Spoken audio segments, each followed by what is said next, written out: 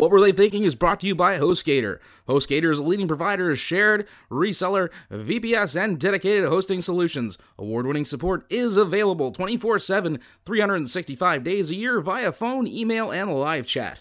Discover why over 9 million websites trust HostGator. Use the coupon code SCHLOCK for 25% off your first purchase. That's SCHLOCK, SCHLOCK, for 25% off your first purchase. What Were They Thinking is brought to you today by GameItAll.com. Whether it's video game news, the latest in music, or movie reviews, GameItAll.com is your one-stop shop for all nerdy talk. I have a question. What's that, little hoaxer? Hulk Hogan? That's right, brother. I mean, someone who sounds like Hulk Hogan, but copyright-wise is not technically Hulk Hogan. That's right. Sure. Why not? Don't internet search me. Okay, my mom doesn't let me use Google anymore anyway. That's probably for the best, little hoaxer. Wait a second. Maybe you can help me. I'll do what I can. Where I'm looking for all the wrestling news, rumors, and all the results, and I can't find them anywhere. Well, let me tell you something, little hoaxer. If you need your fix for internet wrestling rumors and results and all the inside information, you're going to need to go to WrestlingNewsWorld.com. If you're not there, you're not anywhere, brother. Wow, thanks, kind of Hulk Hogan. Sure thing, little hoaxer. Remember, say your prayers, eat your vitamins, and go to school and all that other stuff, because I'm not really Hulk Hogan, so I don't know what he'd want to say. WrestlingNewsWorld.com. Oh, beautiful for spacious skies, through amber waves. Hey! Uncle Sam! You're still alive? You're not singing that well enough. I can try harder. This has been a theatrical presentation of the deleted scene from Uncle Sam. Hi, everyone. Hey, folks. How's it going? Oh, wait, they don't respond. No, they don't. It's not like that. Check. 1, 2. 1, 2, 1, 2. Mic check. 1, 2, 1, 2. I figured we were going back to the 90s. I could throw in like I'm Nathan. I thought we were going back to the 90s with that mic check thing, so I thought we could throw in like a Technotronic reference. I don't... Techno, what's it? You know, Yad Kid K. I over my head. I know. I'm sorry. Please don't hit me again. You deserve to be struck. We are here with another episode of What Were They Thinking? And this week we are, this episode, we are talking about the 1996 horror film Uncle Sam. Mm-hmm. By the way, to our all-American brethren, happy 4th of July. Right. And to all our Canadian brethren, you are superior. Sorry. I hope you had a fine Canada Day. You are starting all the wars in this podcast. I thought I was going to be the one to get us in trouble with everyone, and it turns out to be the opposite. Look, you can't fault me for speaking the truth, okay? Listen, you're going to start a war. And I'll just say I'm sorry, because that's the Canadian way. But you know what? I've been on the phone with Podknife. I just had to deal with the Google Earth thing for the last week. It was nice of them not to blow us up like they did Ogden's Marsh. Sorry, there Shane. It is. There it is. Ah, Lord. So we are talking about Uncle Sam, a horror film that I only learned after I selected it that it actually pretty much went straight to video. That's fine. It definitely when I researched it, it said it was a horror comedy, which it most certainly is. And I think what really got my attention was how it's very Herschel Gordon Lewis. I don't know if you know, he's a guy who did like 10,000 Maniacs or 2,000 Maniacs or something like that, and yeah, not the Robert Englund one, obviously. No, but that was based on it. He did the original one back in the 50s, and the thing about his movies were they always had a not so subtle social or political statement framed by a horror movie, and that's what this movie definitely reminded me of, because not just because of that, but also because his movies were made on the cheap. As you can tell, this one certainly didn't break the bank on any sort of real budget, but it was still super enjoyable. I believe I read the budget as $2 million, but I could be wrong on that. In $1994? Yeah, $96, I guess. Yeah. Yeah, I think it was 2. I think that's still not too bad. I mean, they got Isaac Hayes. No, he was probably 1.5 of that. Well, this was just before South Park, so he might have been a little cheaper. Listen, I wrote the Shaft theme song. Talking about Shaft. I can dig it. It's like, you wrote that in the 70s. Damn! That carries over, children. But yeah, Uncle Sam. So I guess we just dive right into this thing, because I just wanted to mention, it's to steal a line from Austin Powers. You know, it's remarkable how Kuwait in no way looks like Southern California. Yes, indeed. Because we supposedly open on Kuwait, and it is decidedly not Kuwait. Yeah, and they shoot it in like the darkest, bluest tone, so you are not. It's not as noticeable, but you're like they're still in America. You see like a Burger King in the background. I didn't know Kuwait had the Golden Arches. So, okay, and like right away, I'm going to see if I'm in agreement with you here. This might be my favorite character right off the bat. The general with the super gravelly accent. Oh, you know what? I saw him and I meant to IMDb him, but I think he was in a Godzilla movie. Oh my god. He did not go like, oh, it is like the broadest, like basically he's like, check him. Yeah.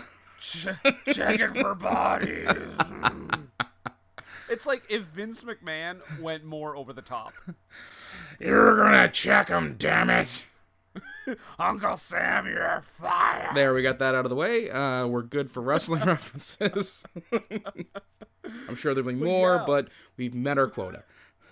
Holy shit, though. Like, right? Yes. Just the gravel in his throat. I was like, you're gonna choke on it. Yes. But we quickly open with them finding Sam Harper, who, of course, is going to be Uncle Sam later in the movie. Spoiler alert. In a downed helicopter via friendly fire. Don't be afraid, it's only friendly fire.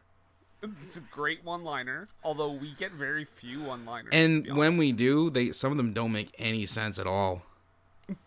No, I don't actually. Yeah, that one does kind of, but still, it's not great. Yeah. So. And how do they? Okay, they say that he got killed by friendly fire. Yep. But when the guy discovers that, why does it look like he just reads that off his dog tags? Well, he had been, if I was paying attention, and I think I was, he had been missing in action. They hadn't been able to find his helicopter, and he had been presumed dead for a while, actually, because back home, when we get to that, we find out that they've been, mourning his loss for the better part of a year or so. Yeah, it's been quite a while. So they say that they actually mentioned that his helicopter was downed through friendly fire, and they were unable to discover or find the helicopter. Like a sandstorm had covered it up, and then a new sandstorm had revealed, because that's how they found it. So if he was reading the guy's dog tags, and they kind of knew what they were looking for, he would know, oh, it's Sam. What's his face? And he died in a friendly fire. Okay, so the opening is them finding him like a year later. Yes, right? This is because it's definitely been at least a year that he's supposed to have been dead. Okay, so he's already coming back from the dead like right away. Yeah, and I think this is one of the things that bothered me a little bit about the movie was they were never super clear as to what magic or curse was at work in this whole thing. Yeah, and like we said it a few times on this here podcast, that you don't always need to explain that, but I feel like there needed to be a little bit in this movie, because as far as I'm concerned, without the opening scene, I think it almost would have made more sense for him to kill those guys as he was, like, dying, like his last gasp of breath. Yeah. Because later on, he only gets revived because it's July the 4th, I think. And yes, his severe patriotic spirit is what is enraged by all of what's going on around him, and he comes back to life. His patriotic spidey sense kicks in. Yeah, and there's so much about this movie. Okay, explain to me this. I'll try. Explain to me the way... Why don't you tell the folks how he, when discovered in the helicopter, how he dispatches of his discoverers. He just reaches out and, like, chokes the guy. It breaks his neck, and then he grabs the other guy's, like, sidearm, shoots through him and into this guy, and kills both of them. Now, I don't think... Yeah, the stopping power, exactly. I feel that shooting through the other guy's body would definitely take down some of the terminal velocity on those bullets. Yeah, like, it's not like he was shooting with a bazooka. Right. Like, I don't think that was gonna... That would go pass through and enter the second person. And it's not even that. Like, I mean, like, handguns, they will do that. But there's a proximity issue also at hand here as well, because Mr. Gravelly Voice General is way over by the Jeep, which is, it looks like, a few hundred feet away, maybe, further than the helicopter. So he's got to shoot through this private and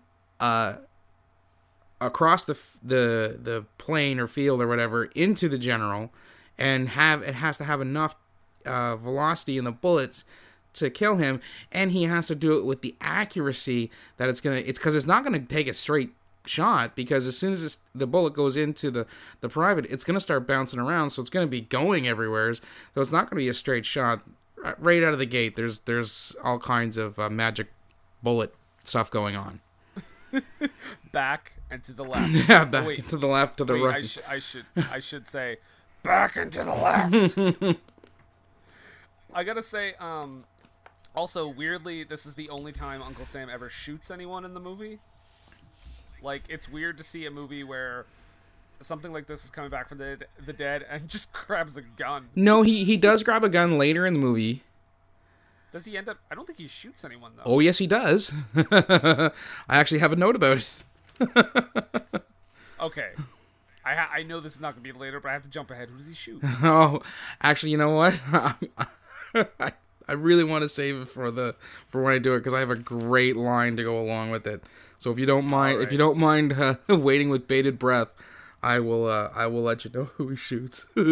breath is baited. All right. So they go to they go to Canada Day.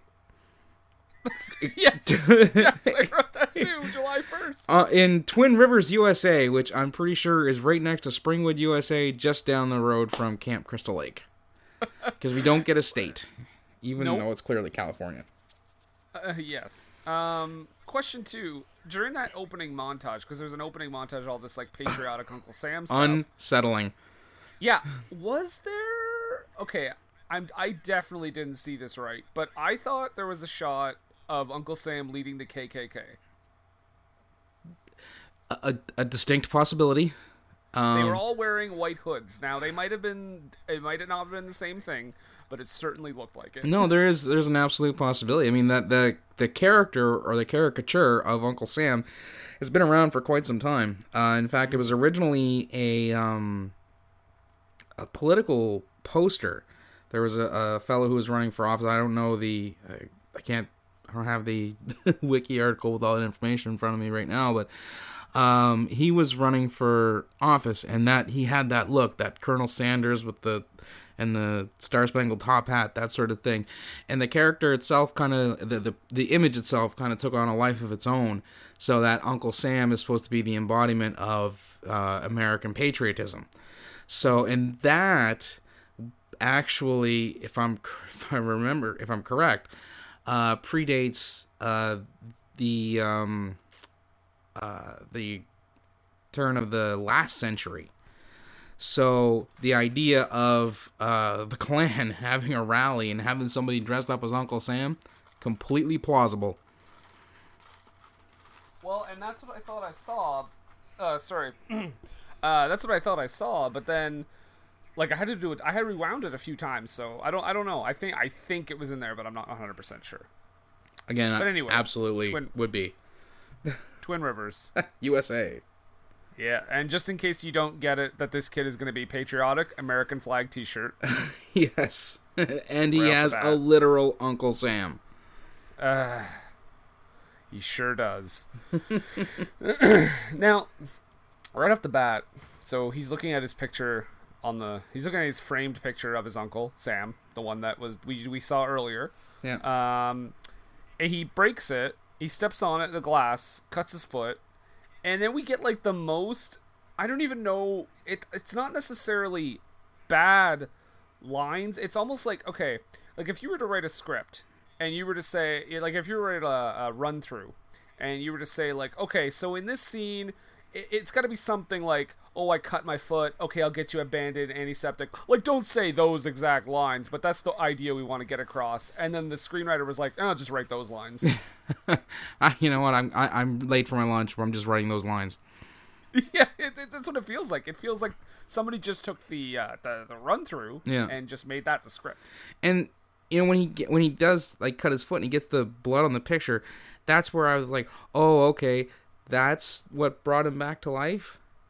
But does it? No, it's never made, like, super clear because they cut to him weird. Well, here's the thing: like, if he's supposedly in a downed helicopter, buried under sand for a year, and still alive, it couldn't have been the blood on the foot on the picture with the thing. Maybe he's just like, he just waits for his moments. Oh, these guys are coming. This is gonna be hilarious. This is gonna be the best prank ever, and then I'm gonna die. But then some blood on a picture is gonna bring me back to life. Oh, good lord! That sergeant. I can't see him, but it sounds like he needs a Halls. Yeah. So we meet the kid named Jody, who is informed that he is imagining his Uncle Sam being a nice guy.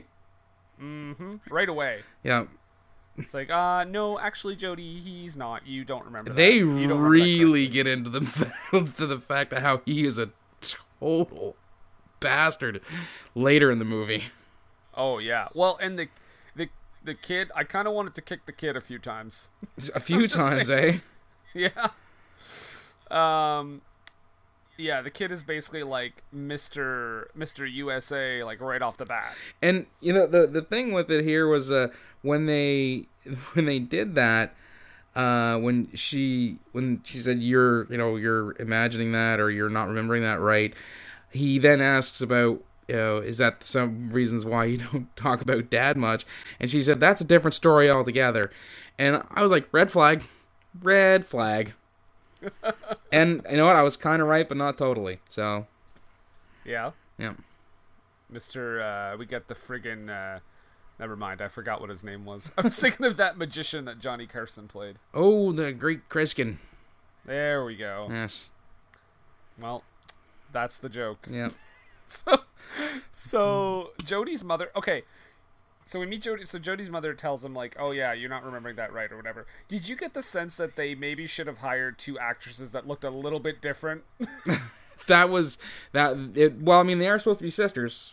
Aren't they? No, they're sister-in-laws, right? They're sister-in-laws. Yeah, they're not even related. I feel like in the original script, they were sisters. You know what, though? It does explain a lot as to why Sam married her, though, later in the movie. I guess that's true. Yeah.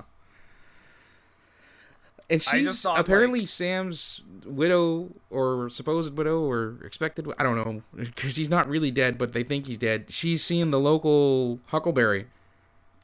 Yeah. Yeah. And she tells him to get on with your business. I don't get it. Like,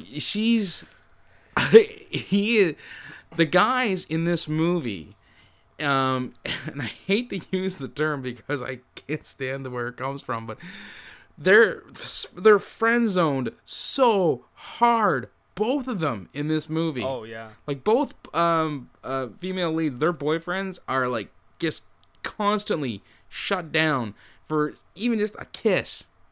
Yeah, yeah. Can I have a good night kiss? You already got one. Yeah, but then again, it does kind of explain itself later. But we'll get to that. Let's move along here because we are chained by future revelations. We are with this movie, man. I'm telling you, it just gets better as it goes on. Okay, so this was also unnerving because we. I guess it's supposed to be, we learn later on, but we meet, okay, I did write down the names here, I didn't remember them, for God's sakes. Louise is Sam's widow. Right. Sally is Jody's mom. Okay. So, Louise gets home, and this general is just waiting outside. Oh, that's a sergeant. Oh, sorry. If you look, I don't know if they announce him as a general, but every time anybody's wearing a military uniform in this movie, it's almost like they couldn't get any other uniform and they had to share it around because everybody is a sergeant with the exact same amount of chevrons on their badges or their epaulets or displays or whatever. I noticed it on the sleeves. You could be a sergeant. You could be a sergeant. That's right. Oprah was there making everybody sergeants. I wish Oprah was in this movie. That would have been fantastic. She's like, Uncle Sam? Yeah, sure. $2 million? Yeah, I don't need much money. Well, we're getting Isaac Hayes. So. That's right. Okay, so yeah, okay, sorry. The sergeant is very unnerving because Sergeant Pervy Pants. Oh my god, yes. I just wrote down General Horndog because yeah. I didn't know he was supposed to be a sergeant. But he's basically just been hanging out there waiting for her to get home. Yep. To let her know that they found Sam's body, and this is where the first part where it really starts to get crazy because they're like, she says, "Well, I'll send him back here because we have arrangements to have him buried in a certain graveyard with his family or whatever." Yep. But what ends up happening is they keep him in the house. Yes. Well, I get. Before we get to that, there were a couple of issues that I took with the whole, them telling that Sam's dead scene. One, normally they send two folks to do that. That's true. Yep. Two, they normally don't do it in the dead of night. No. Three, they usually offer more condolences than you'll get over it. Yep. You'll get over this in time. I laughed so hard at that. Like, he kind of hits on her, and then when she's, like, not going, he's like, oh, you'll get over it in time. It's, just a dead husband, whatever. Yeah, here's my hotel. Yeah. So... Why is he staying in town? Like, we know why he stays in town, but it makes no sense for him to stay in town. Well, if Sam is supposed to be buried with full military honors... But I think they decide that he won't be, don't they? I don't believe so. They just say that he won't be buried in Arlington. Okay, maybe. Yeah. Well, either way, he's a pervy pants. He is a pervy pants. And then we meet Isaac Hayes, who apparently... Chef? Yeah, chef. Sergeant Chef. Sorry, who has some PTSD going on. And that's the only time we ever get a sense of it, though. Yeah, because later on they let him fire a cannon. Oh my god! And he's like, "Yeah, let the PTSD guy fire the cannon. No, just the symbolic one for the parade." And I'm like, let the guy who clearly has PTSD around the loud thing that goes boom. Now, I'm not making fun of that condition. It is a terrible, horrible condition. Oh yeah. But you also need to know how to read the room with someone who would have it. What might be a trigger for them, and loud noises. And war symbology might be. Yeah. War, like any kind of PTSD related to wartime, probably not the greatest idea to have them heavily involved in the reenactment. Not the kind of person you're going to want to sit down and play Call of Duty with. So. No. But yeah, you're right. They keep him in the house, like the the coffin, like in the house, which is, I'm like, how, like, it's, I mean, obviously it's, you know, it's Twin River, it's USA. No, it's not bizarre. It's actually a thing that was apparently done quite often in the South, in smaller communities that don't have like full funeral home services available. That being said, I can't see it happening in 1996. No.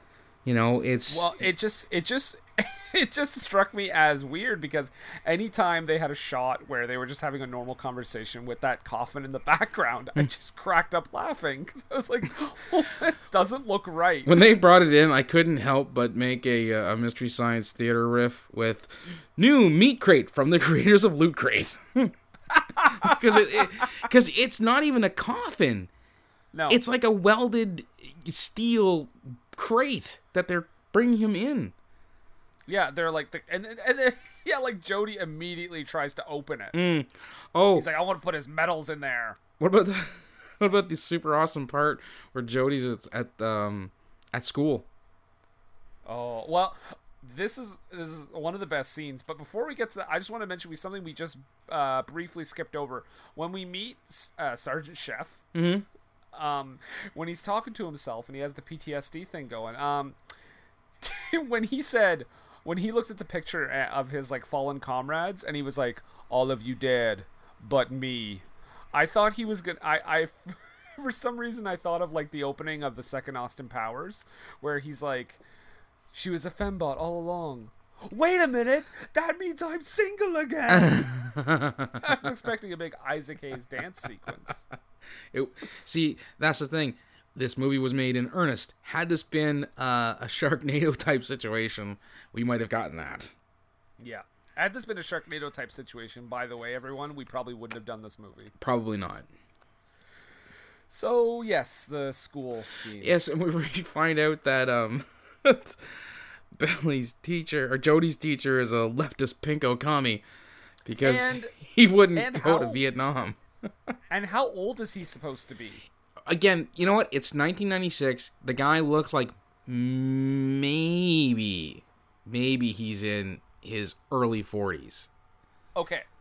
Because he says that he taught Uncle Sam. I know. He says that he taught Uncle Sam. It's 96. He looks like, let's say he's 40. Okay, let's say we'll be conservative with the guess and say that he's at 40. At 1996, in 86, he would have been 30. In 76, he would have been 20. He could not have gone to Vietnam, even if he wanted to. Listen, the reason he didn't go to Vietnam was because he had Little League. Years old. Yeah, exactly. That's why he couldn't go to Vietnam. He had Little League. He was drafted, but he had to go to batting practice. Yeah. But that doesn't stop Billy from saying, Uncle Sam thought you guys were cowards. Okay, again, with the age thing, you're right. He says he taught Uncle Sam. Either this guy was fresh-faced and teaching in 76, and Uncle Sam was like a super dumb 12th grader. Yeah. Or I can't even. I just can't even because the math makes no. It's law-abiding citizen math. It doesn't make any sense. No, it's not even the disparity of 1 year. This. Oh yeah, I would have. Worse than, yeah. Uncle Sam has access to a temporal vortex. He can go. He can travel back through time and get taught at an age in the 70s. I don't know. Oh my god! I only wish that was the actual plot. And then I want to keep calling him Billy. Jody. Yes, I know. You know what? It's Billy now. But he's such a generic Midwestern kid that he did well, Billy or Johnny. Either way, he makes a promise to his ammo box. Like, Uncle Sam's, I promise you. And he's like promising the ammo box. Like, he's not even looking at a picture of his Uncle Sam when he's saying, I promise you that I won't let people be unpatriotic. He's promising an empty ammo box. He also says, I'll do whatever the president says to do because he knows better. And then he became Toby Keith. But, and the thing is, like, this movie, to watch it on face value alone, you would say to yourself, okay, they're singling out like the leftist, liberal, pinko commies. They're the bad guys, and Uncle Sam is taking vengeance. But Uncle Sam is obviously in the place of conservative, patriotic beliefs. He's the villain. Yep. So it's a movie full of villains, which, when you get right down to it, tells us that anybody who lives their lives through a set of ideological, political rules is a villain. If you have no room for gray area, you're clearly a villain. Yes, I agree with that to a point. The other thing, though, is I find like in a lot of horror movies, the ones that get killed off are the ones that the movie sees as bad people. Right. And I think a lot of the bad people that are killed off are the pinko, lefto, liberals. Oh, 100%. And it's exactly that. It's the, how the virgin or the dope smoker or whatever, they're the one, the non-virgins and the dope smokers are the ones who get clipped, and the final girl is virtuous. Yeah, exactly. Okay, to the school thing, do you think it was weird how he was just like, yeah, okay, interrupt my class and show everyone your medals? Yeah. and then he starts teaching math? I also found it, and I don't... Did he go to the... go to the Mr. Electricidad School of Teaching? Well, I don't know, because it's, at this point, July 2nd? Mm-hmm. Or maybe, I don't know, it may still be July 1st. I don't know when he cut his foot. If it was, like, late in the night, it might still be July 1st. Either way, they're still in school in July. Yeah. Oh, yeah. Oh, my God. I didn't even think about that. Now, I do know that, obviously, some places school starts earlier or ends later than it would, say, from my experience. I mean, I know I had cousins who lived actually just a little bit up the road from where you're at, up in the potato belt of New Brunswick. And, the potato belt, where all the people farm potatoes. And the kids start school later because that time was allotted to help with the potato harvest. Yes. And they have to end school later, so I can see, I get that. It just seems odd that they would still be in school at least in July. Well, maybe that's the idea. They want us to think this is like a potato. Maybe this takes place in the potato belt section of New Brunswick, where they celebrate July the 4th. Oh, well, let's not. Yeah. So he calls him. He basically Billy, Johnny, Jody. Calls his teacher a coward, and then he says Sam said that. I never said that. Yeah. Old Jody getting political. I didn't say that. He said that. Don't put words in my mouth.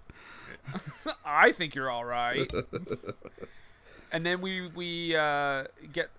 they reveal the plan of Sergeant Pervy Pants. Sergeant Skeeve. That's what I have him down here as.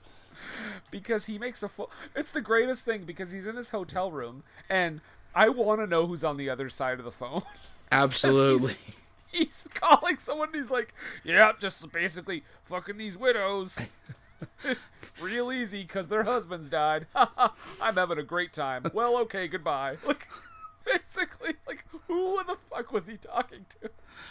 It does again lend to the idea, like you said earlier, that he's not virtuous, so he gets what's coming to him, because he's just talking about, that's right, I like to bang war widows, like fresh after I reveal to them that, their husbands are dead, and I tell them that they'll get over it in time.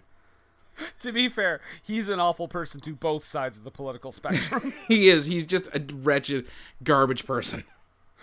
And I got the sense, if they made this movie today and the WWE studios made it, JBL would be that character, because he is a filthy garbage person. Hot take. Hot take. Fired. We love you more, Ronaldo. That's right. You're the man. Yeah, I see. My next note is just like I said earlier. I can't get over this coffin being in the house. They're like, that's not a toy. And immediately I thought, new coffin toys from Blammo. Yeah, when the kid's like, I wasn't playing with it. he also doesn't want to eat his dinner because he says he's in mourning. Yeah. Okay. Oh, all right. So here we get Ralph, the boyfriend of Jody, Sally? Bob, Jill, Dog's mother. Sally, yeah. Sally. Sally's boyfriend, who hardcore friend zoned.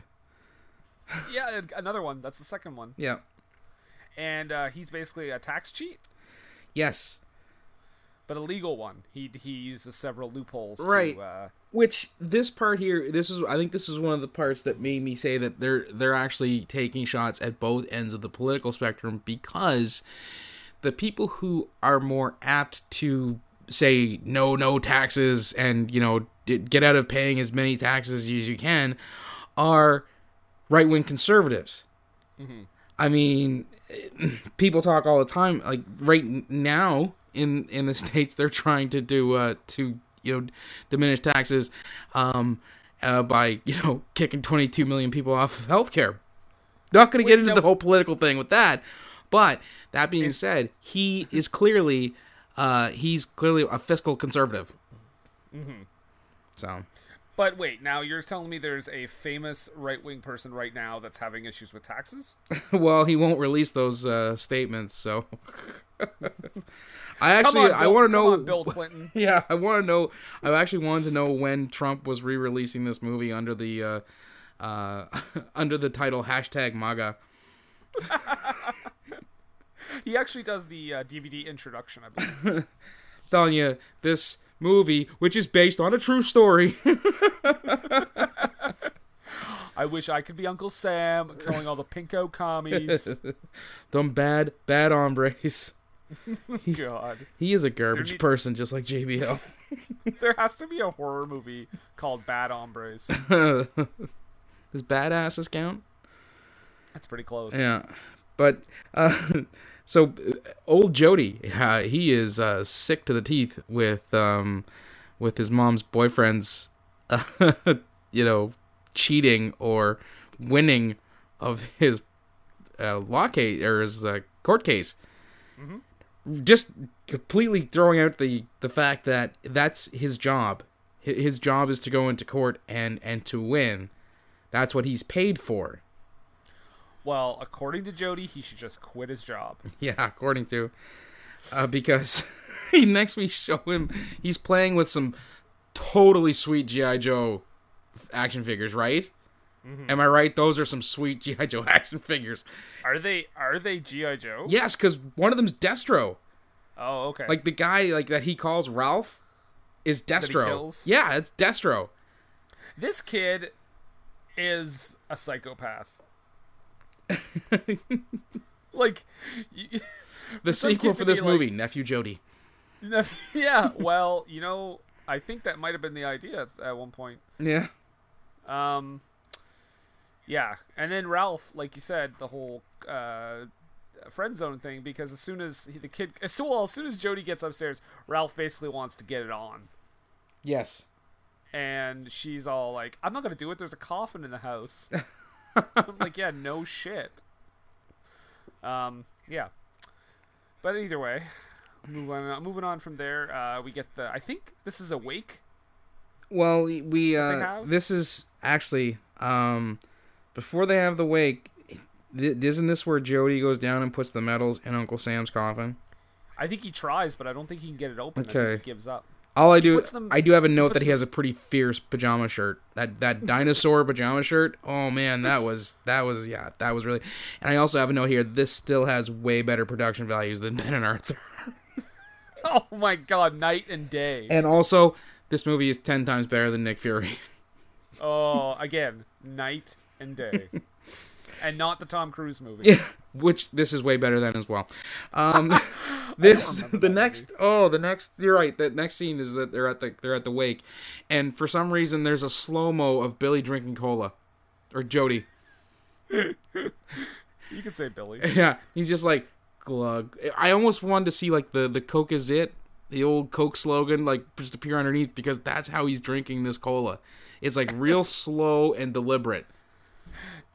And we also get a very strange dick joke. We do?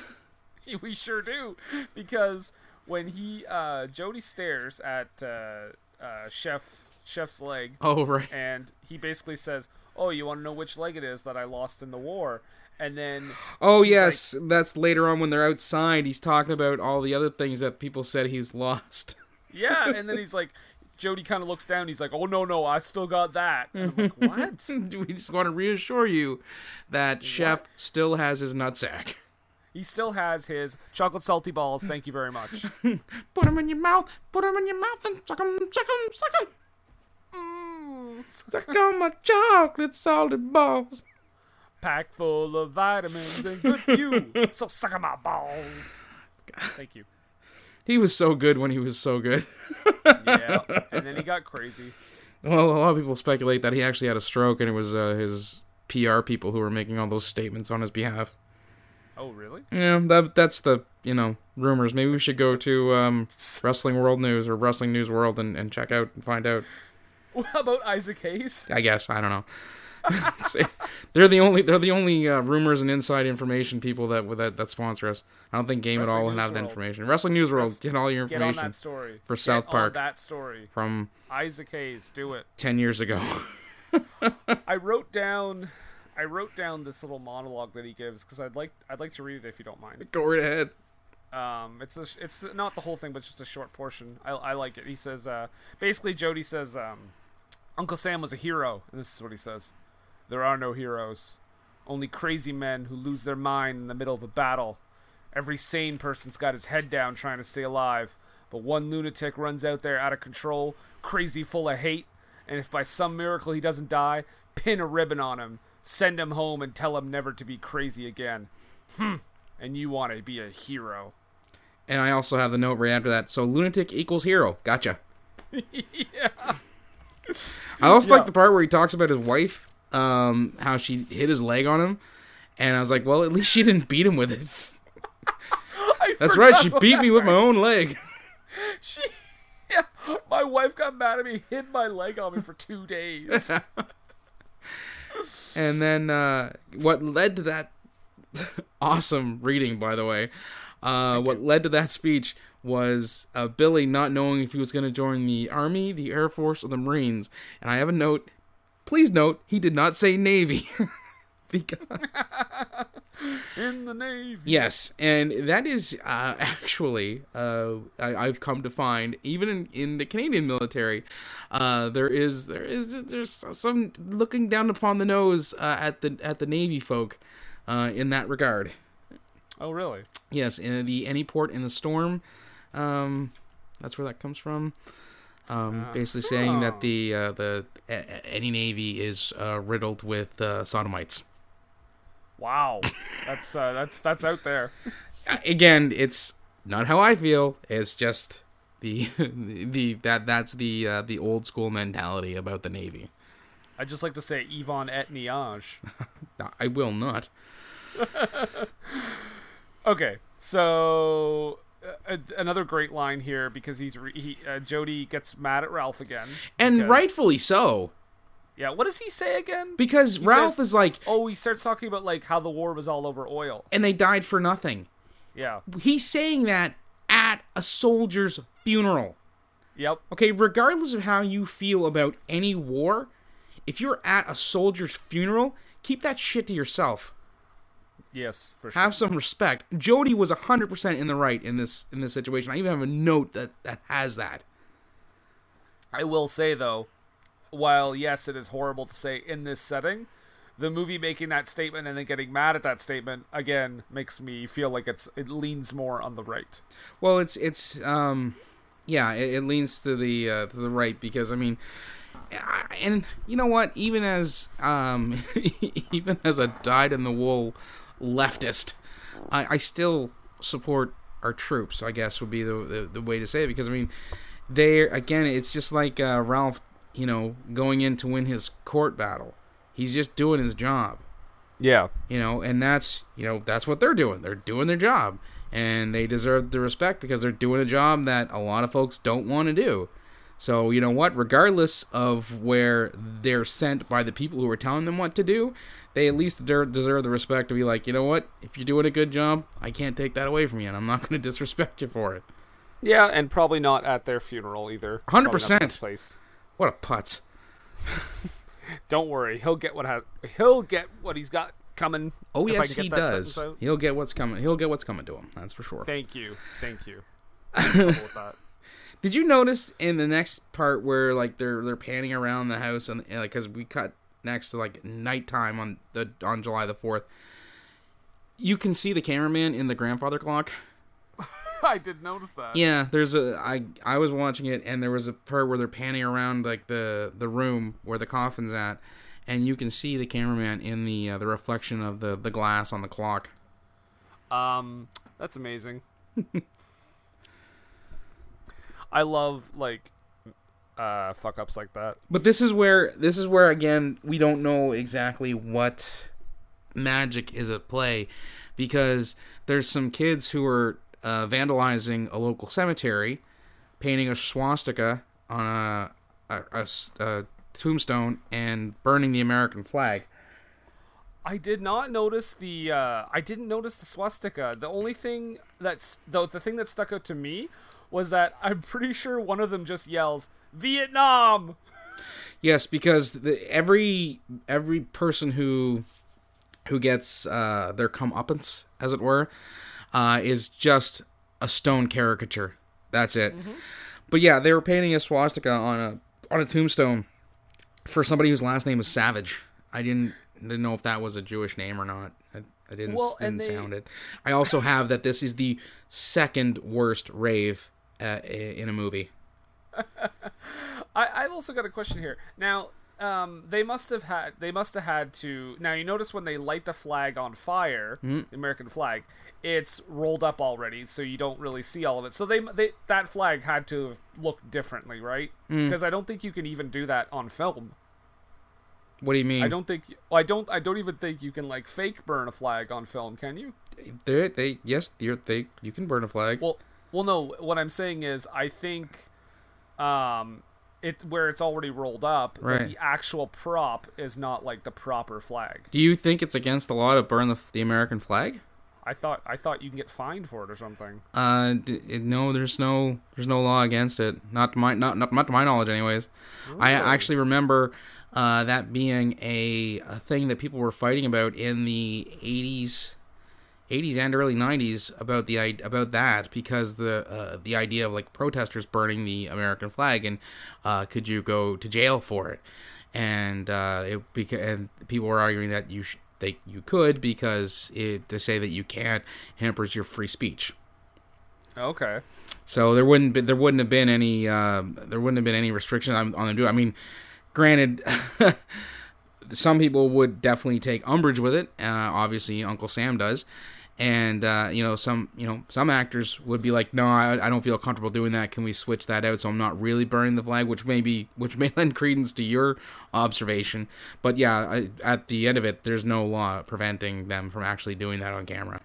Okay, but I still do think it wasn't like a proper flag, just because of the way they started it, how it was like rolled up already. Yeah. But yeah, okay, no, I thought there was some kind of legal thing behind that. We get an Animal House reference. Oh, go right ahead. Oh, yeah. Oh, sorry. No, yes, Uncle Sam. Go ahead. Well, I was gonna say, he comes back to life, and literally pins his medals to his chest, and then puts his jacket over it, which makes no sense. It's just done for the visual of it, I'm guessing. Yeah, like why wouldn't you display your medals, you moron? He ain't all right. I mean, he ain't all there at all. I mean, we find out later that he had, even as a functioning human being, he had some issues. My next note is Animal House. Yes.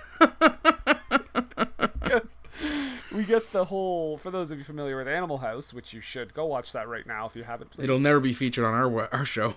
No, fantastic movie. But there is a scene where John Belushi is like peeping on a bunch of girls having a slumber party. Yep. And basically, this is like an Uncle Sam, not our Uncle Sam, but a man in an Uncle Sam costume on stilts. As a peeping Tom. Yep. He's just watching some girl change. And he can't handle his titties. No. As soon as he sees boobies, he's like, he falls over. And did you notice the terrific ADR when she's yelling at him? Oh, there's some atrocious ADR in this movie to begin with, but yeah. Good lord. Yeah, she was not saying the words that were coming out of her mouth. No, I don't know if it was just her acting, but like, holy crap. I actually have ADR, Willie. Oh. Yep. So, and this is how Sam gets his Uncle Sam costume. Right, he becomes Brutus Beefcake for the shortest amount of time. Yeah, what is with the scissors? He was cutting and strutting. Bow, bow, bow, bow, bow. I'm gonna be famous forever. Hulk Hogan's my buddy. He'll never turn his back on me. Never. If you'll excuse me, I have to go sell sandwiches in Toronto. I thought he worked for the New York Transit Authority. He did, but there was a clip when the whole Rob Ford thing was happening. Oh, He showed right. up in Toronto trying to give him sandwiches. Right. But yes, This'll help you get off track. there you go. All right. So yeah, this is where Uncle Sam gets his Uncle Sam get up, and says, "I hope you got an eyeful." Yeah. Yeah. Oh. Yeah. Another pun.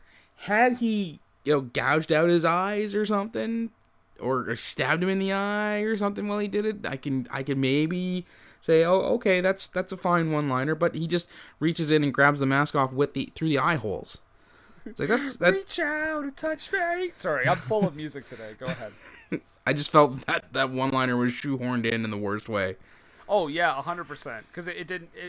Like, I actually, when you said that, I didn't even think about that because I thought, oh yeah, then he just gouges his eyes. Like, I just made that assumption. Yeah. But no, he doesn't even put the scissors in his eyes. And do you know why they put an Uncle Sam outfit on him, or a mask on him? Because makeup is expensive. Oh yes, because all he needs to do is put eye makeup on. When he's in full zombie regalia, that makeup would have taken a long time and it would have been expensive. Yeah. And so what's the easy way to do that? We'll give him the old eye makeup, and then he'll wear a cheap rubber Uncle Sam mask. Because honestly, if the movie itself had decent budget, they would have kept him in the full zombie regalia and just had him wearing an Uncle Sam suit jacket and hat. Did you also get a real sense of the Friday the 13th soundtrack? Yep. Not really. No, that didn't. No? Didn't strike me. Yeah. I heard a little bit of it during this. Not necessarily the that part, but the kind of just like that just sounded very. Oh, okay. All right. But. Well, let's flash forward to the next day. Yes, because the math teacher is staging a war reenactment. Yes. The guy that didn't go to war and is teaching math. Mm-hmm. Who taught Uncle Sam, apparently. Yes. And this is where they get the PTSD guy to fire the cannons. Yeah, poor chef. Yeah. And I think we get not our first victim, because we didn't even mention, did we, that those... Oh, the two of the cemetery kids got their comeuppance. One of them gets buried alive in the slowest burial alive death ever. And then the other one gets hung on a flagpole. Even though that guy's leg is broken when he's buried alive, I feel like he could still get out of that. Yes, I feel, especially considering that had he just kept pushing the dirt away, he could have just kept climbing up the dirt as more of it came in. Exactly. Because it was coming in shovel by shovel. It wasn't like it was a backhoe was pushing dirt over top of him. No, it was. I think it was escapable. And they never gave those guys names, if I remember correctly. But the one who got hung by the flagpole, I like to think his name was Tad, because he's a grand flying Tad. He's a high flying Tad. And they said because they hung him up on the flagpole. He becomes the new flag. He does. He becomes. Which they somehow don't discover right away. No. So, okay. So those two get killed. And yeah, so Chef is forced to shoot a cannon. And we meet Jody's friend, apparently. Oh yeah, but before that, the teacher gets axed. Oh yes, Mr. Crandall, he got the axe. He got the axe. Good times. Really weird part here. Yeah, the kid in the wheelchair, Barry, a new character gets introduced almost an hour into this movie. Out of nowhere, like an Out of RKO. nowhere. Yeah. Yes. Yes. We get Boom. no previous mention of him at all. You know, he doesn't call Jody to say, "I'm sorry to hear about your uncle," or "Yeah, my burns are healing okay," and stuff like that. He just, out of nowhere, there's this kid in a wheelchair with, the Ronnie Millsap glasses on. And PJ Souls as his mom. Yeah. And they're like show parents. They're like, we're gonna wheel him around and show everyone what happened to him so they feel bad. It's like their way of protesting, I guess. I wish I was making that up. That's what happens. Yeah. And then Jody comes up to him and says, "Hey, we should hang out sometime. We could listen to some CDs, or I could read to you some war comics." Yeah, they definitely didn't have an ear for natural dialogue or conversation when they were writing some of his stuff. Oh, Lord. Yeah. We could listen to some CDs. Like, what the hell is that? That's how you're. If anybody talked to me like that, and we were like, "You could come over to my place and we could listen to some record albums," I would immediately be like, "You're a pod person, aren't you?" Yeah, I'm gonna get murdered if I go there. You want human friends. The master will see you now. Next note. Johnny Rotten covers the Star Spangled Banner. I was gonna say before that, my note was that band. Please kill that band. Yeah. Never happens. Never happens. Nope. Oh yeah, Johnny. Oh, the national anthem. Yeah, that's fantastic. And the PG mooning. Like you fucking pussy. Yeah. Like if he's gonna butcher the anthem and be a jackass and then moon the crowd, at least have the crowd. Yeah, have the decency to go full moon. Yeah. It's, just it's everybody half-asses it in this world. I guess what I'm trying to say is that nobody works hard for their money anymore. Right. Brennan, you have like an Uncle Sam costume laying around. I suppose to be Captain Canuck, we're here in Canada. If you don't respect your government, you don't deserve to be in the country. Maga. Yeah, that was Maka. Oh, Maka. Yeah, I don't know why I put another C at the end of that. Maka. Make Canada great again. Makaga. That'd be Makaga. There you go. There. Makaga. I'm using hashtag Makuga for my All right, let's get back into this. Yeah, let's get back to it. So, national anthem, he butchers it. It's one of the flag burning kids. Yeah, it is. And we find out Abe Lincoln sucks. Okay, I said to you, remember when we talked about this for a second the other day, and I said, I'll tell you what my favorite line is? Mm-hmm. This is coming up. This is my favorite line in the whole movie. Okay. So, Ralph is Abe Lincoln. Right. And he's talking to Chef. Yep. And Chef is upset, and Ralph was like, "Oh, whatever. Like, he just butchered the anthem. It was funny." And then he says, "Oh, he's like, oh, I'll give you $50 if you can recite the song, the Star Spangled Banner." Yeah. Yeah. And then he can't do it. And then Ralph says, "Francis Scott Key. What else did he ever write? Nothing. Not a single other hit." I actually have a note. Yeah, who did he ever beat? Taking the national anthem writer to task. Oh, good times. My funny bone. Yes, I was afraid. It stuck with me too, because I just like, who? No one's ever said that. No one's ever been like, "Yeah, I'm putting you on notice, Francis Scott Key." I didn't even know that was his. Like, I doubt that character would know that was even the person that wrote it. Well, isn't he like he's a lawyer? And I guess. So I mean, you think he'd have at least some sort of basic grasp of American history. The case of the state versus Francis Scott Key will be held in session now. Yeah. I did notice the neat product placement of Country Time lemonade. And the girl who was smoking a J, who should be smoking some ribs. Oh yeah, Brontosaurus burgers. It looks like. Yeah, and she gets busted by the Huckleberry, and he just takes her stuff like he's gonna confiscate it, and he's like, "All right, I'm gonna put that in my pocket for later." Did you think the way he smelled it was weird? Very sexual.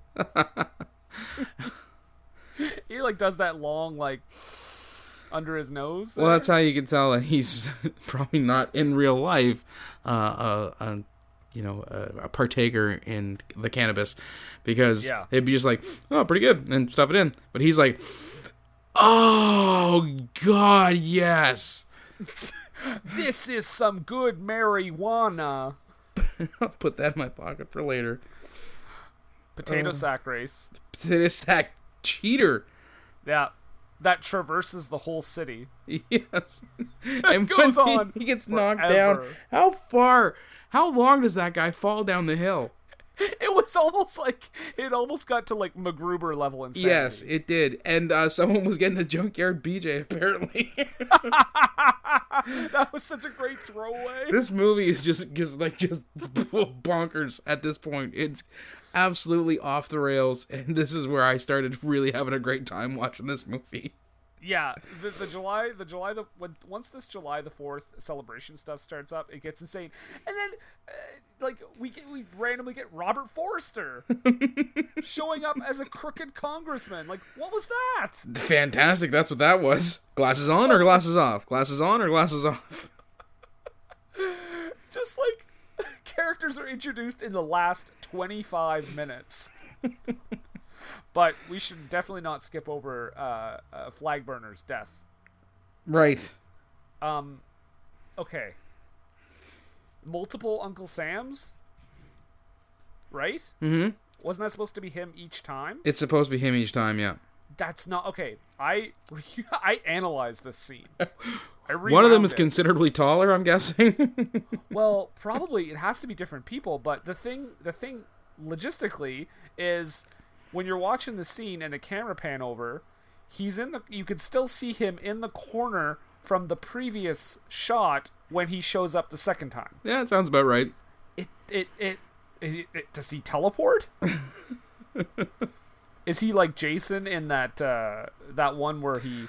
I think we already discussed earlier that he has access to a temporal vortex, right? Or okay, is that an actual theory? No, I'm not saying that but this definitely would lend credence to that, wouldn't you say? I would say so, yes. Okay. Your theory has been supported by this part. All right. So he chops his head off. Beheaded. Oh my goodness. Yep. Probably the most brutal kill in the movie. Yep, I would say that's a fair assumption. I got a question for you. What's that?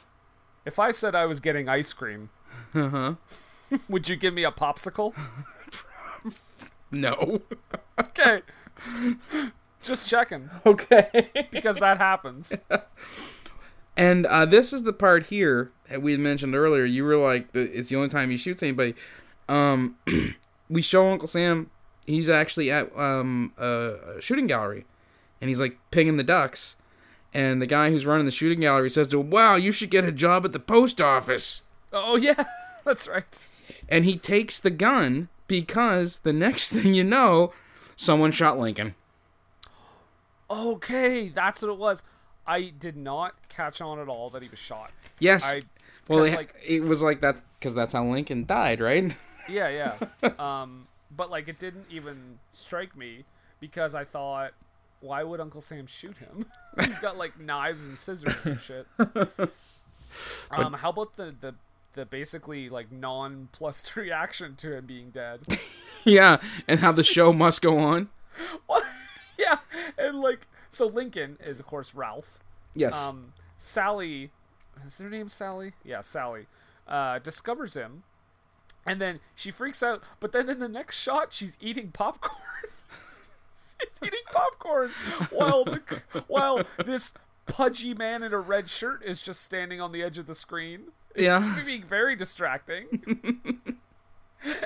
And the kid is like, yeah, basically Jody is basically like, I'm glad he's dead. Well, to be fair, Jody didn't really like him anyways because he was a tax cheat. No, I know, but that's pretty extreme, even for Jody. You already discussed earlier how he's clearly a sociopath. I know. Yeah. So this is where we find out that the show must go on. Why not? Show Why are we going to stop for all these murders that have happened? Let's keep doing our celebration. Good Lord. Oh, can you imagine daylight? Yes. Can you imagine the heat, like filming? He has to wear that Uncle Sam mask, like throughout all the stuff during the day. Like how hot that would have been. I can't even imagine. And because they had a low budget, he was like, "Guys, you think I can get like a fan in here?" Like, sorry, no, we got to keep moving, move, back to one. Oh, somebody get Forrester back on set. Glasses on or glasses off? Glasses on or glasses off? And this next scene is where we find out that Sam was an abusive butthole.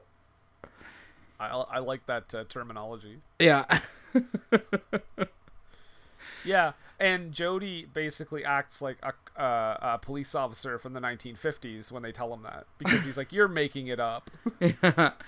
And we get kind of the explanation as to why all the boyfriends are getting friend zoned, because apparently he wasn't just verbally abusive, he was sexually abusive as well towards like even his own sister, which again leads me to, because we never ever see a picture of Jody's dad, and I'm like, I don't want to think that Sam is also his dad, but oh shit, I never even thought about that.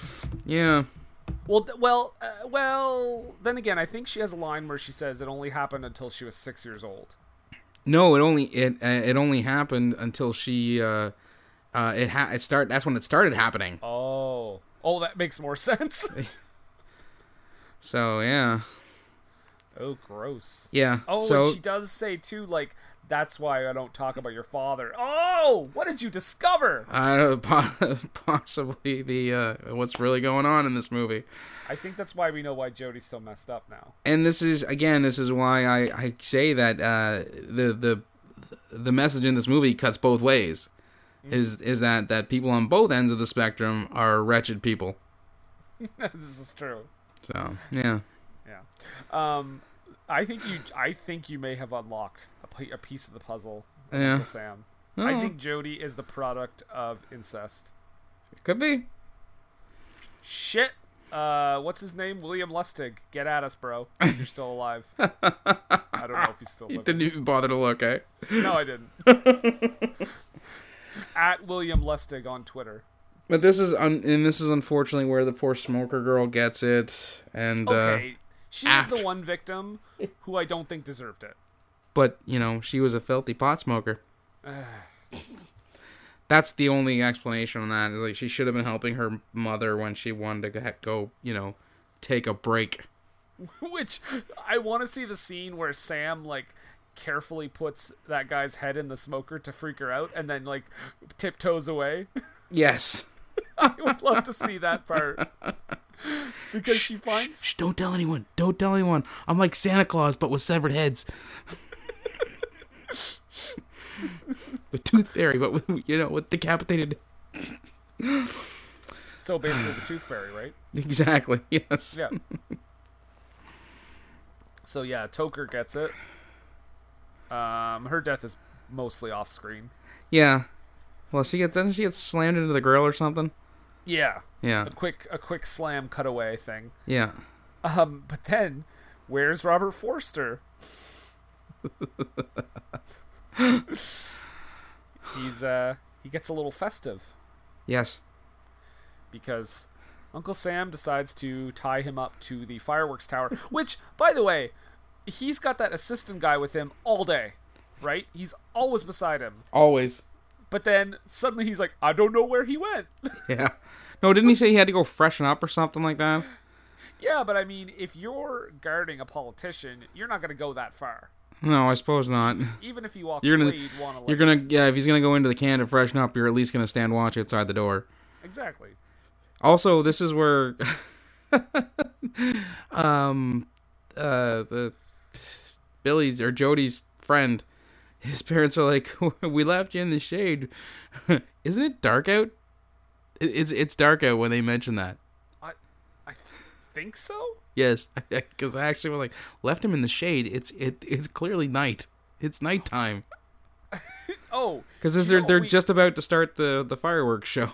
And do you know what we also neglected to mention? What's that? The scene where Uncle Sam touches Barry's face. Oh yes. And he says, "I'm gonna kill them all for you." Which is not a thing that he was asking for. No, and like that just gets introduced literally 15 minutes before this movie ends. Yeah, and because the kid's not, spitting any anger or rage at anybody. It's his mom is actually more pissed off than anybody.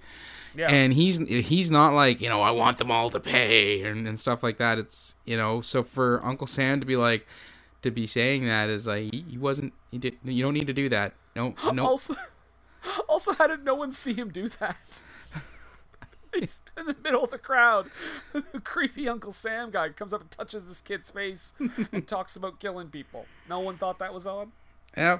Well, he even makes note that nobody saw him, that he even says that I think he said only you can see me or something at that point. It's like the dialogue is certainly off the rails. Like there's no explanation as to why nobody would have noticed the guy dressed in an Uncle Sam outfit talking to a child in a wheelchair with Ronnie Millsap glasses. Well, I'll tell you why his parents didn't notice, because they left a blind kid in a wheelchair alone. Now, to be fair, they left him in the shade. They left him in the crowd. Yes. All by himself. It's, Twin Rivers, man. Come on, PJ Souls. You're better than this. What is it? It is Twin Rivers, isn't it? Twin Rivers, yes. Yeah, okay. Twin Rivers, USA, I believe. Right. I almost said Tom's Rivers, but that's a place in New Jersey. New Jersey! That would have been great, eh? Oh, with this Uncle Sam guy over here with this freaking cannolis trying to kill me and whatnot. If that had happened, I would have felt less bad for the victims. They were all like Snooki in the situation. Yeah. Hey, I'm walking in. Yes, you are the hero, Uncle Sam. Kill them all. Cheers, grow up. For beautiful, oh spacious God. Anyhow.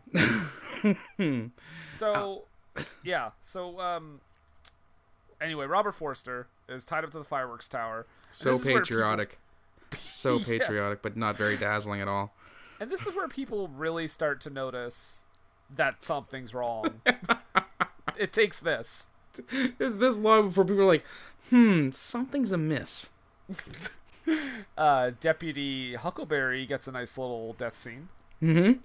He gets impaled on the American flag. He gets impaled on the American flag so that the flag part goes through his body, too. I actually have a note. Simpsons did it. Because there was a... Did they do it before 1996, though? Mel Gibson was still in everybody good graces, so it's a possibility. It was the one where they were reshooting Mr. Smith Goes to Washington. I think that was actually later. Oh, okay. I think they may have taken it from Uncle Sam. He impales somebody with a flag, and the flag goes to like full mast sailing and everything. Yep. They definitely watched this movie. They're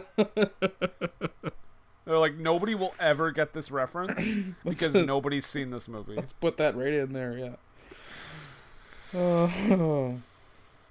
Yeah, so Deputy's dead, Robert Forster's dead, Abraham Lincoln, Ralph is dead. Lots of people have been killed. And again, the parents leave Barry alone in his wheelchair. And then Jody is like, I'll take care of him. Okay. No, Jody says he'll take care of him, but then Chef says he'll take care of him. He's like, all right, you do what he says. But I think they leave before Chef shows up. Because then they have that conversation, remember? The two kids? No, because there's actually... well, if they do, they come back because at one point, Chef says that he'll take them. Yeah, no, I know, but I thought he just says, "What are you kids doing here?" And like that the parents had already took off. Maybe not. No, because again, the parents, the dad says to his son, "You do what he says. You listen." Okay. So I believe you. I believe you, Nathan. I have faith in you. But this is where he tells Jody, like his wheelchair bound friend tells Jody that that his Uncle Sam was there and he touched him. I have a note. Tell us where he touched you. Show us on the doll where he touched you. Yes, and the way he says it too. He touched me. Like, very, like, like he should be testifying about it. Yes.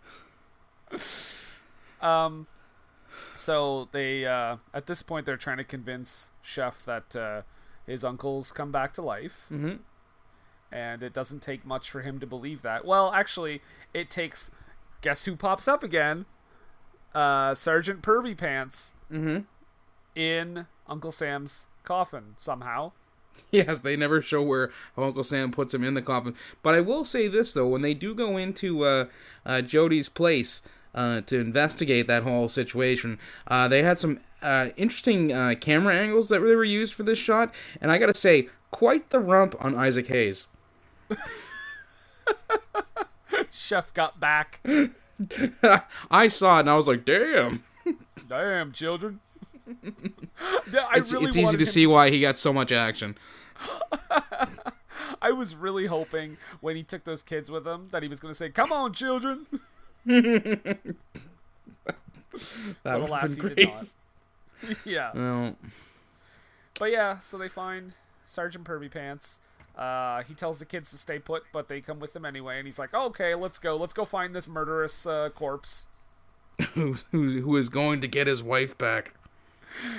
Did you grieve for me, my beautiful wife?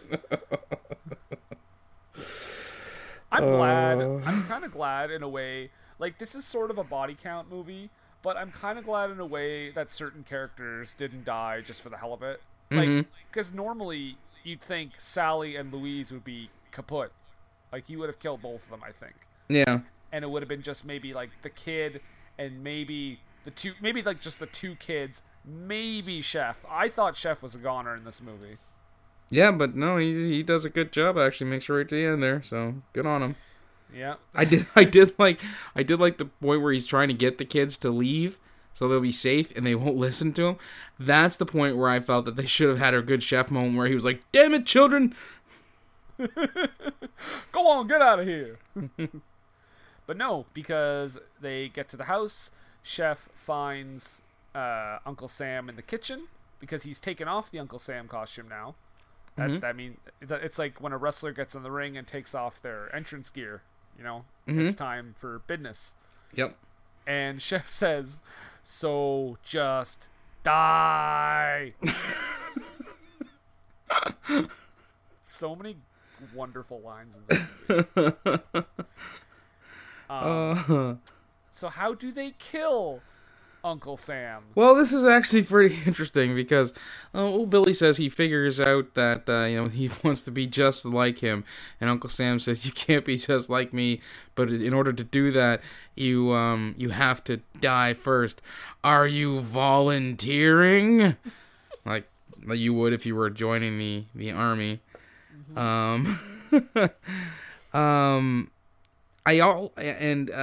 Just before I continue with the description, I also noticed that the Jody's blind friend's scars get more pronounced and more prominent as these next few shots go on. But Jody's trying to distract Uncle Sam with his talk of joining him and joining his righteous crusade. All the while, Chef is loading up the cannon to shoot Uncle Sam with a cannonball. Okay, So does that mean that the cannon earlier was real? Well, it would be. I mean, it would have to be like I guess. And then somehow this kid in the wheelchair, Barry, has some sort of like Shining connection with like Uncle Sam. Yep, apparently. Because he's like, oh, yep, they're coming now. Like, Yes. You are blind. Yes. You are a blind child in a wheelchair. Mm-hmm. There's no way you can know this information. So they blast Uncle Sam with a cannonball. At first I'd hoped that they were going to use the prop from the earlier part of the movie where we first meet Isaac Hayes' character, where someone's given him some cannonballs as a reference to the rumor that he had lost his nuts when the landmine blew his leg off, saying, "Oh, here's some real balls for when you need them." If he had used if they had used those, I would like that. You know, that's a nice little bookend there. But they don't. They just use a cannonball, and it blasts Uncle Sam through the wall of the house into the house, and it explodes. Fun fact: cannonballs are not explosives. Huh? Yeah, You don't say. I do. I'm not sure. Again, maybe it's his zombie magic that blows up and is the incendiary device. But yeah, a cannonball is just that, and there's no explosive. There's no flame. All the explosion is in the cannon, which propels the ball forward, which then proceeds to break and rend anything in its path. But it does not have the ability to make anything explode. I just want to say, anybody out there looking to study cannonball physics, Nathan is available for lessons online. Get it, your boy. You can go. You can reach him on Facebook and Twitter. But don't look at this movie for cannonball physics lessons, please. Because it's only worth it for just for the idea of loading up a cannon. Because even the execution of firing the cannon leaves something to be desired. Exactly. He kills him with a cannon. Yes. Which is just like, I don't even know. Like, that's so. I know this movie is crazy. Yeah. But like that just took it to another level. Like, there's not like.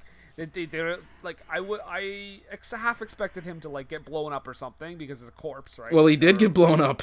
Well, yeah, but I mean like by some other means, like maybe he was in the house and they like set the house on fire or something. No, they kill him with a fucking cannon. Oh my god! So then we get the final scene where Jody is burning all of his G.I. Joe and War Toy memorabilia. And all I could think of while that was happening is like, can you imagine what those would have been worth now? Like, because they were legit G.I. Joes. Like, they were Hasbro G.I. Joes. They were not just knockoff toys that they had gotten for this movie. They weren't cheap Green Army Men that you can get at the dollar store. They were G.I. Joes, and they were setting them alight. Yep. He just starts burning them. Yep. And then we get a one-turn slow-mo shot of Jody's face, and that's the end. Yeah, it's his face, and like he does like a weird smile thing, and then the screen breaks as if it is glass. Yeah. Which I don't understand that, but okay.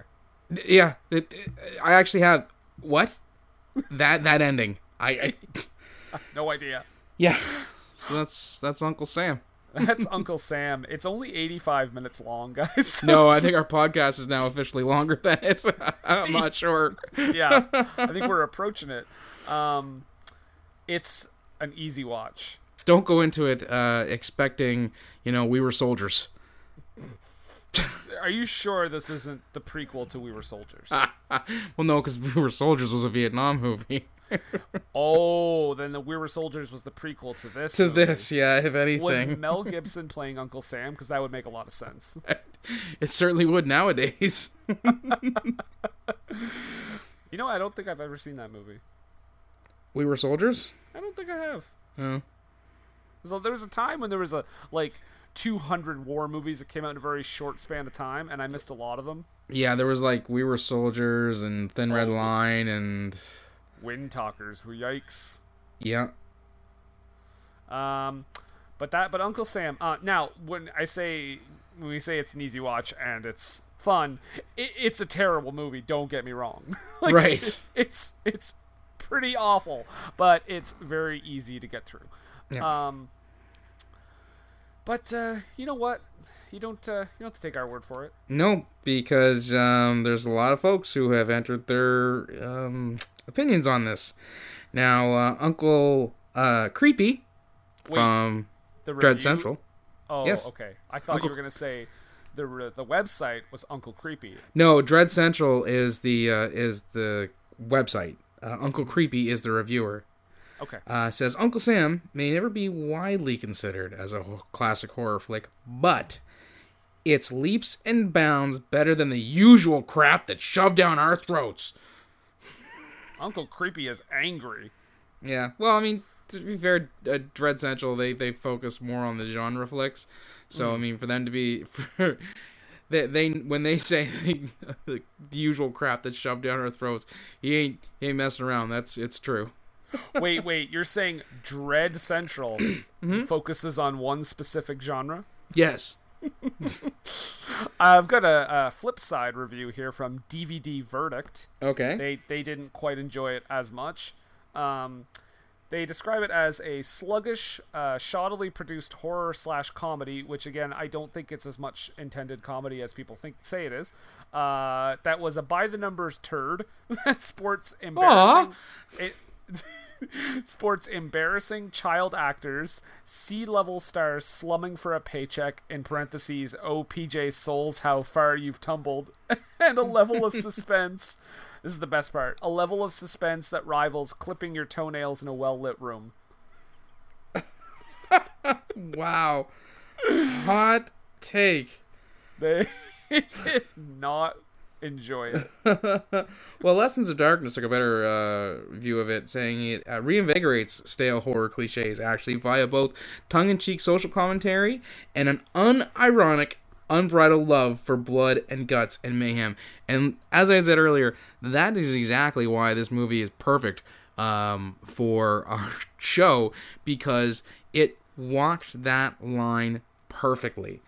There is enough tongue-in-cheek to be like, oh, they're taking the piss out of so-and-so or such and such, but it's done with such seriousness that they clearly love what they're doing, and they're not going to, I'm gonna jam my elbow into your ribs until you laugh at the joke that I'm making.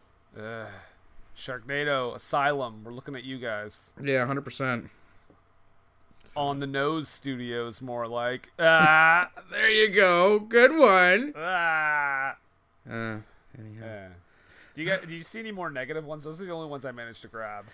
The worst of everything in the slasher subgenre consolidated into 89 endless minutes. Wow. Gave it a 1 out of 10. That is unfair. Oh, 1 out of 10. Unfair. Woo. Here's one that for some reason is marked as a negative review. Gruesome gore with a patriotic slant. There wasn't anything negative or positive in that. Yeah, it's not it's not one way or the other. So there you go. I like how almost all the websites we mentioned were all like Dread Central, Uncle Creepy. Yeah, because we're not getting any Globe and Mail reviews on this thing. Oh, that breaks our streak. What did Roger Ebert give this? A hard pass. I can only hope to find a Gene Shalit review on this. Uncle Sam. Uncle Sam, what a ham. But yeah, do you now before we go into the promotion machine, do you want to drop us a hint? I should mention, I did mention this on Twitter and Facebook and all the other social media platforms, outlets, whatever you want to call them. For the month of July and August, I guess including today, because this technically did come out July 1st, so it's technically a summer film, we will be doing all summer movies. All summer blockbusters. Or flopbusters. Flopbusters. You know what? Yeah. I want to call it that, but I have a couple in mind that I don't think flopped, but that is a good name for it. Let's just, you know what? Fuck it. Summer Flopbusters. That's what we're calling it. July and August. So I think there's going to be four upcoming movies for these 2 months, and they're all going to be summer films. So for the first one, next one coming up, Nathan, if you want to go ahead and give us a little hint. William Tell. Oh, that's it? That's it. Okay. William Tell? William Tell. Okay, there you have it. That's going to be our next one. And of course, we will have our next mailbag episode next week as well. Mm-hmm.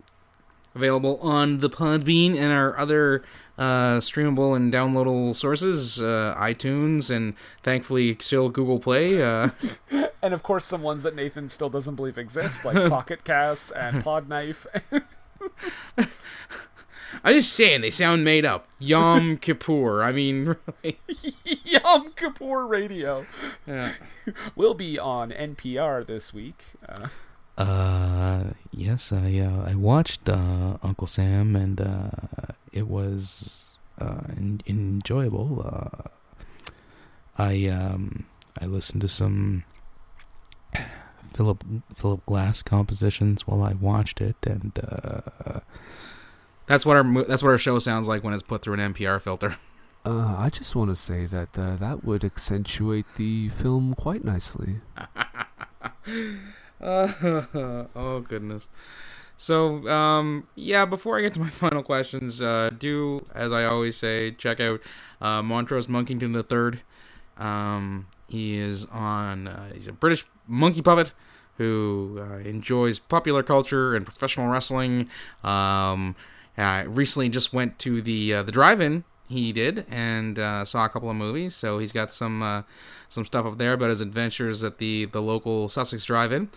And you can check him out, Montrose Monkington III, Esquire and Friends on Facebook, and also on YouTube at Montrose Monkington TV, and he is now on Twitter at Montrose III. And I know you said he doesn't have opposable thumbs, so does he do you do all his tweets for him, is what I'm asking? We actually have a team in place. Okay. Myself and Ducky, he's helping me out with that, so we're helping him out. I enjoy that taking dictation. I enjoy that you said Ducky, because that's funny to us and like a few other people. Well, if they check out the YouTube channel, they'll find out who Ducky is, and they'll understand why we call him Ducky. Oh, Ducky, you're a good man. Mm-hmm. Okay, so you look inquisitive. You sound inquisitive. I can't see you, but you sound inquisitive. Well, I do have. I guess the last question really would be, considering we watched this movie that was about a soldier who comes back to life through some dubious magic. We're not sure ever what type of magic it is. I mean, it's a movie where Isaac Hayes is slumming it just before he had a rebirth in his career, and where they actually literally shoot Lincoln like he was shot in Ford's Theater so many years ago, and in a movie where the main character, bad guy, literally pins medals to his physical chest, and his nephew wants to join him but is only distracting him, but we're pretty sure he is a sociopath. I gotta know, what were they thinking?